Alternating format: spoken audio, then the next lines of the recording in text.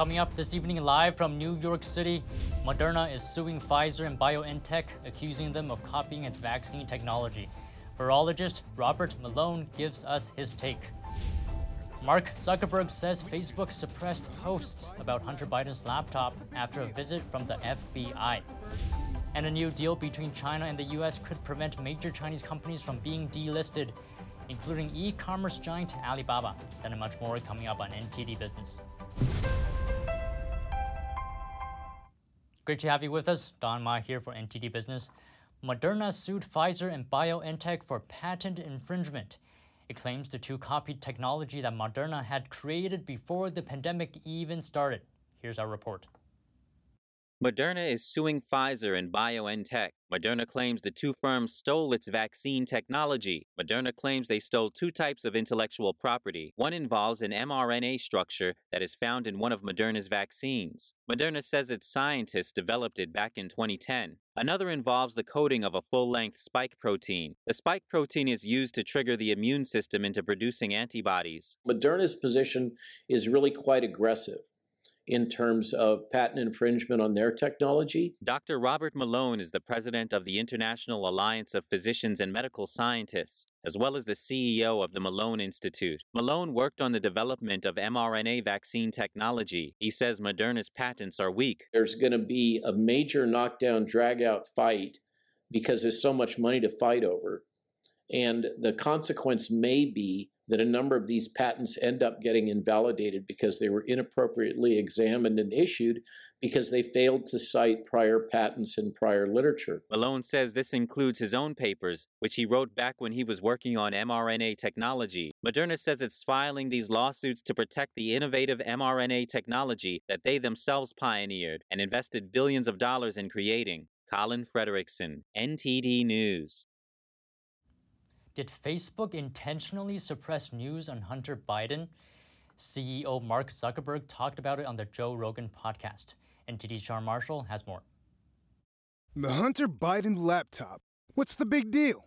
Well, Mark Zuckerberg, CEO of Meta, the parent company of Facebook, told podcast host Joe Rogan in a recent interview that Facebook hid the information to some extent.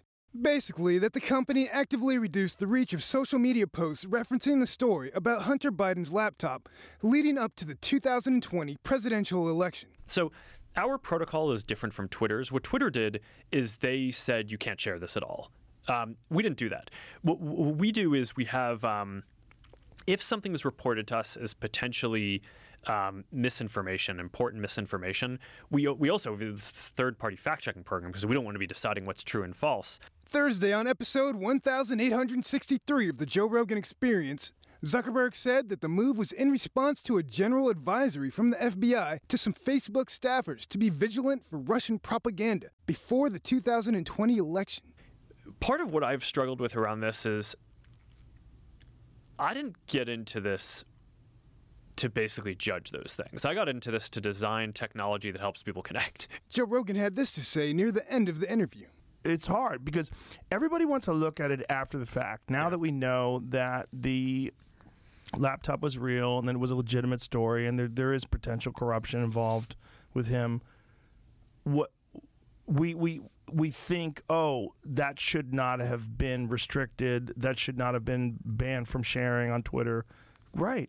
I think everybody agrees with that. Even Twitter agrees with that. A poll by Media Research showed that 45% of people who voted for President Biden were unaware of the allegations against Hunter and Joe Biden, and that 16% of Biden voters wouldn't have voted for him had they known this crucial information.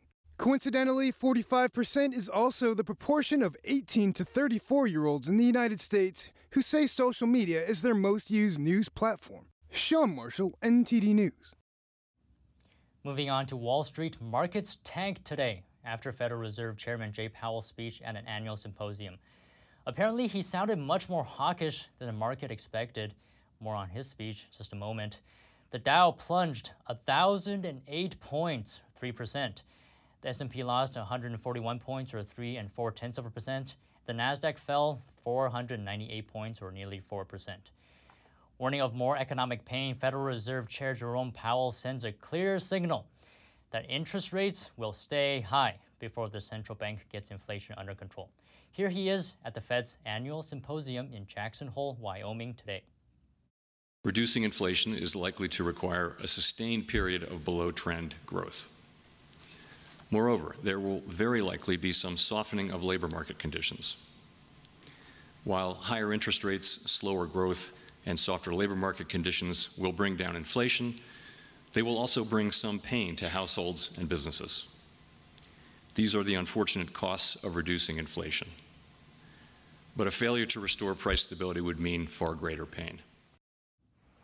New data out today show the PCE price index dipped 0.1% last month. It's the first drop since April 2020.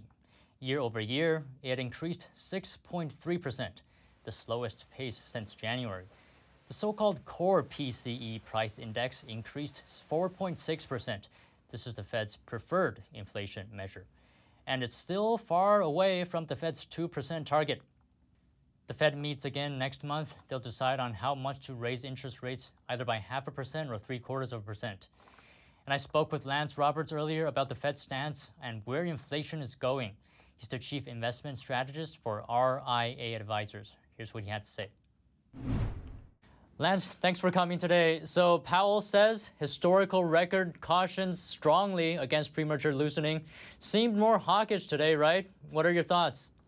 Well, no, we've been saying this for quite some time, is that, the markets have been really misinterpreting the Fed up to this point. They've been taking all these kind of comments from the Federal Reserve saying, well, we may slow the pace of rate hikes in the future as some type of dovish pivot, like we're going to stop raising rates and we're going to go back to QE. And we've been saying, that's not going to be the case because inflation is still problematic and price pressures are the big key issue for the Fed. And what Jerome Powell said this weekend at the Jackson Hole Summit was essentially the same thing. Inflation pressures are the most important thing, and that we will continue to tighten even at the expense of the economy, slower earnings, slower economic growth, slower employment. That's okay. The economy might have to suffer some pain to get inflation down, and that's not what the market was expecting. So new PCE numbers out today eased a little bit. CPI at 8.5% too. Do you feel there's more of an argument now that inflation might be easing? Well, so there's a lot of things that factor in. And look, I've been in the camp now for the last several months that we've probably seen the peak of inflation. But there's a large difference between peak inflation and inflation coming down a little bit and getting back to 2% target inflation was what the Fed's looking for. Inflation will come down because of the math. We compare inflation on a year-over-year basis. So a year ago, inflation was on the rise and was starting to get to more elevated levels. So the numbers going forward, the comparison number is going to be a lot bigger. So the rate of inflation will come down in the months ahead. But it's not going to come down so dramatically. Even by the end of this year, we're still probably looking at 6.5% inflation by the end of this year. That's still a long way to go from 2% inflation. And one of the bigger problems right now is wage inflation, which is not coming down. And that feeds directly into the inflation equation because the more that companies have to pay for labor, the more they have to pass through to consumers in terms of higher prices to offset those labor costs. So there's a lot of arguments here that, yes, inflation will come down this year, but it's not going to come down very rapidly. And that's going to leave the Fed in a more aggressive posture on raising interest rates through the end of this year. Now, on what you just said, I want to bring up a recent analysis. It says inflation for the past 2 years, 60% is actually caused by demand, 40% supply chain issues. Right.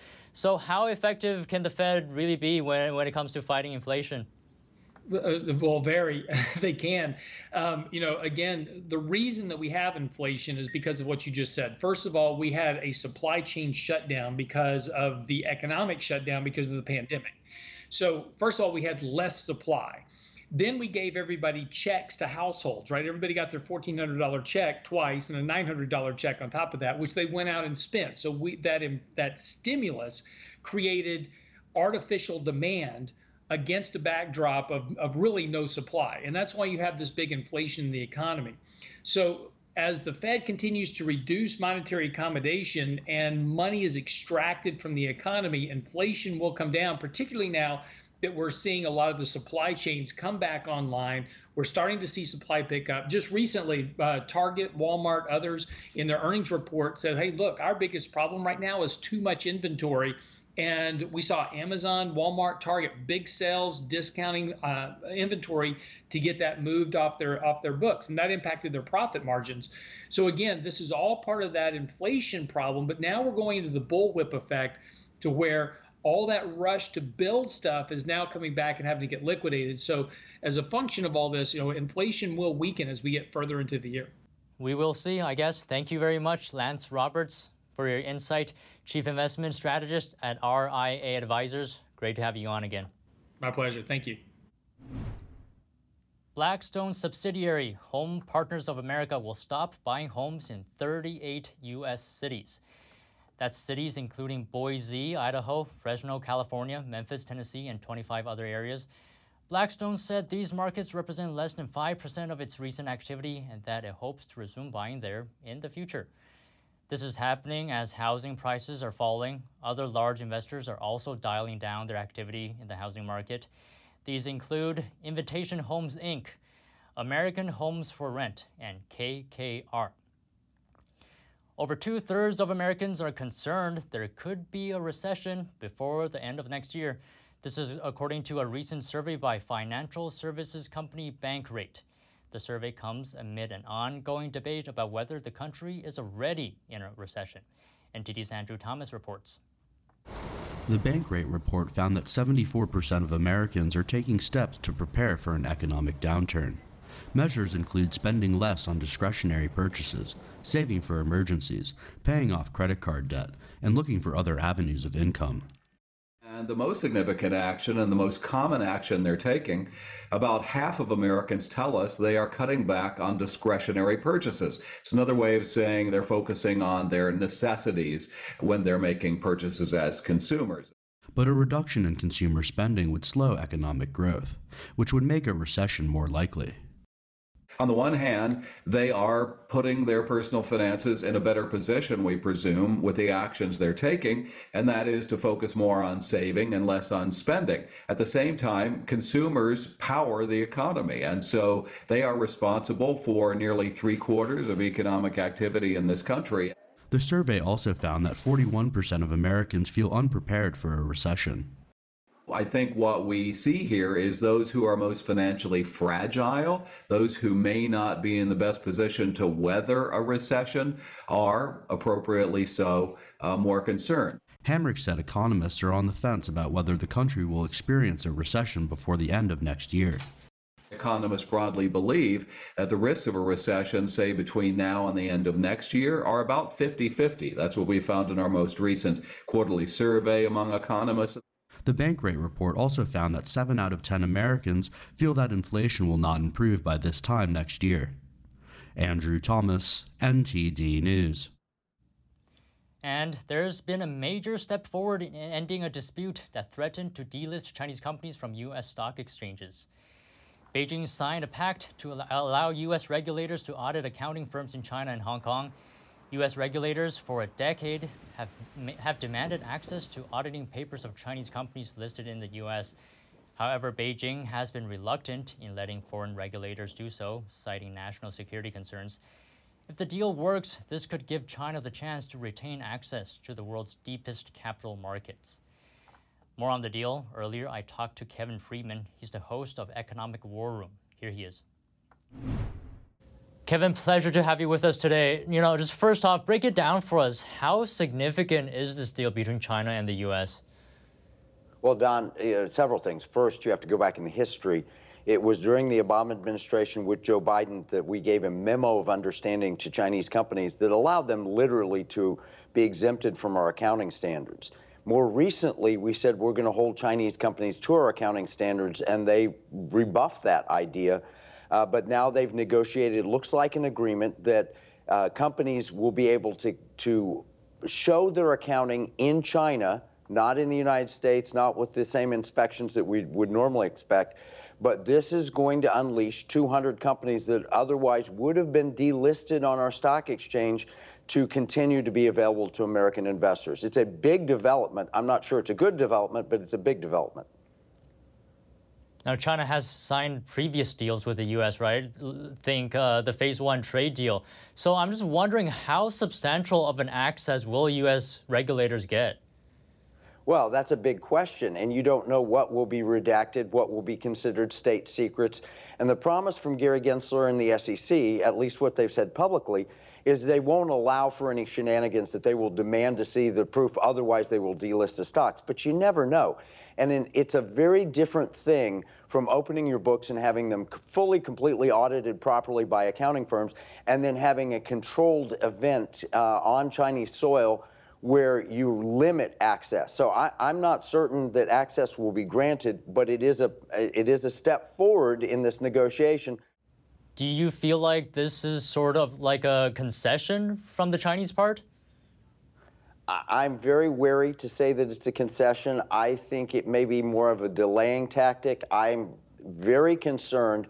I think that Chinese companies listed in the United States, just like French companies, British companies, Latin American companies, they should all completely conform to U.S. accounting standards. I don't believe that this is that complete conformance. This is a special situation that has been negotiated. I don't think it's in the best interest of American investors, but it is what it is. It's what the Biden administration is doing today. Now, Kevin, why don't we hear about this kind of scrutiny for other countries' companies? Why Chinese companies in particular? Well, the Chinese have declared that a lot of what they do is state secret, and it's a special, a special provision that they have to have because of state secrets. No other companies anywhere in the world demand this type of exemption. The Chinese got it in the memo of understanding. They're getting it again in this agreement. Hopefully, it will give U.S. Access sufficient to actually uncover where there's fraud. But there has been fraud. We saw it with Luckin Coffee and other companies. We've seen repeated examples of fraud. Even when there's U.S. court judgments that have come against these fraudulent Chinese companies, there's no way to get the money back. So I'm very concerned that this will continue and perpetuate the opportunity for fraud. And a lot of these companies already have a special deal. For example, Alibaba, which is mentioned here. Alibaba is a Cayman Islands special interest entity. It's a special entity that is exempt from normal procedures. It's out of the Cayman Islands. It's not really true ownership in Chinese companies. And we see this at the same time that people like Gordon Chang are warning that China is turning their nation, their manufacturing capabilities to a war footing. Here in the United States, we're forgiving student loans, and in China, they're turning their machinery and their manufacturing to preparation for warfare. So I think this is a delaying tactic. I don't see this as good for American investors. Now, you mentioned investors. Just one last thing. What's your advice to investors of these Chinese companies? Well, if Gordon Chang is correct and China is preparing for a war footing, I would advise Americans to avoid any Chinese companies, period. I mean, if you invested in Russian companies just before they had the Ukraine invasion, you wouldn't be able to sell those companies now as an American. And if something happens geopolitically with China, those companies will be dead money. You've invested in them, you won't be able to do with anything. So with the current geopolitical situation, I'm not certain that I would invest anything in mainland Chinese companies. All right. Thank you very much, Kevin Freeman, host of Economic War Room. Thank you for coming on today. Thank you, Don. And still to come, better cell phone coverage. Soon to come for T-Mobile users thanks to Elon Musk's satellites. And a media giant will be hosting virtual concerts in the game Fortnite. And the first performance is coming up soon. That and more after the break on NTD Business.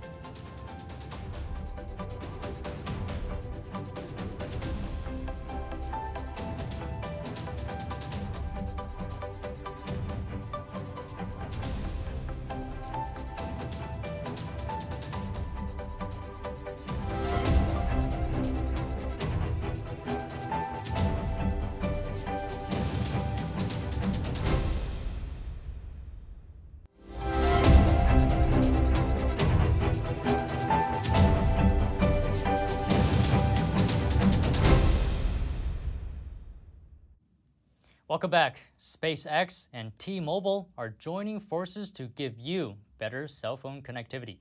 NTD's Colin Fredrickson has the details. The important thing about this is that it means there's no dead zones anywhere in the world for your cell phone. Elon Musk's SpaceX is teaming up with T-Mobile to try to provide cell phone service even in the most isolated places. Musk and T-Mobile's CEO made the announcement Thursday at SpaceX's Texas facility. Under the plan, T-Mobile's phone network would cut off cell towers and instead be routed through SpaceX's Starlink satellites, allowing users to send texts and images where cell coverage doesn't usually exist. Musk says that's key for emergency situations in remote areas. Is that it will save lives.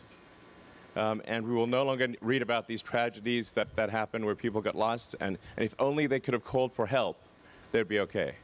He says T-Mobile users won't need to upgrade their phones, and T-Mobile CEO Mike Sievert said some users won't need to upgrade their plans either. My vision for this is that on our most popular plans, we're just going to go ahead and include this. The companies are looking to provide text coverage across the U.S. in select areas by the end of next year. When asked about expanding the coverage further, this is what Musk said. How do you see this maybe going further into the solar system, maybe future partnership there? Well, we'd love to have T-Mobile on Mars. Colin Fredrickson, NTD News. SpaceX has launched nearly 3,000 low-orbit Starlink satellites since 2019, outpacing rivals OneWeb and Amazon's Project Kuiper. And media giant iHeartMedia is bringing virtual concerts to the popular video game Fortnite. The company is launching its own dedicated space in the game called iHeartLand to host events and concerts. The virtual park is aimed at attracting younger audiences. It features several different areas, including a main stage called State Park Farm. It also has mini games and a digital headquarters for iHeartMedia. The media company currently has 20 events planned over the next 12 months. They kick off September 9th with a pre-recorded performance from singer Charlie Puth. And there's no need to wish upon a star for a live-action version of Pinocchio, because Tom Hanks and Robert Zemeckis are joining forces to create an adaptation of the 1940 animated classic. The film will debut on Disney Plus on September 8th. Hanks stars as Geppetto, the toy maker who created Pinocchio. Others in the movie include Cynthia Erivo and Joseph Gordon-Levitt. Meanwhile, Netflix is also working on a version of Pinocchio, led by Guillermo del Toro, set to debut this fall. And that's the latest from the NTD business team and myself, Don Ma. You can follow me on Twitter. And if you have any news tips or feedback for the show, you can email us at business@ntd.com. That's all for today. Thanks for watching. See you Monday.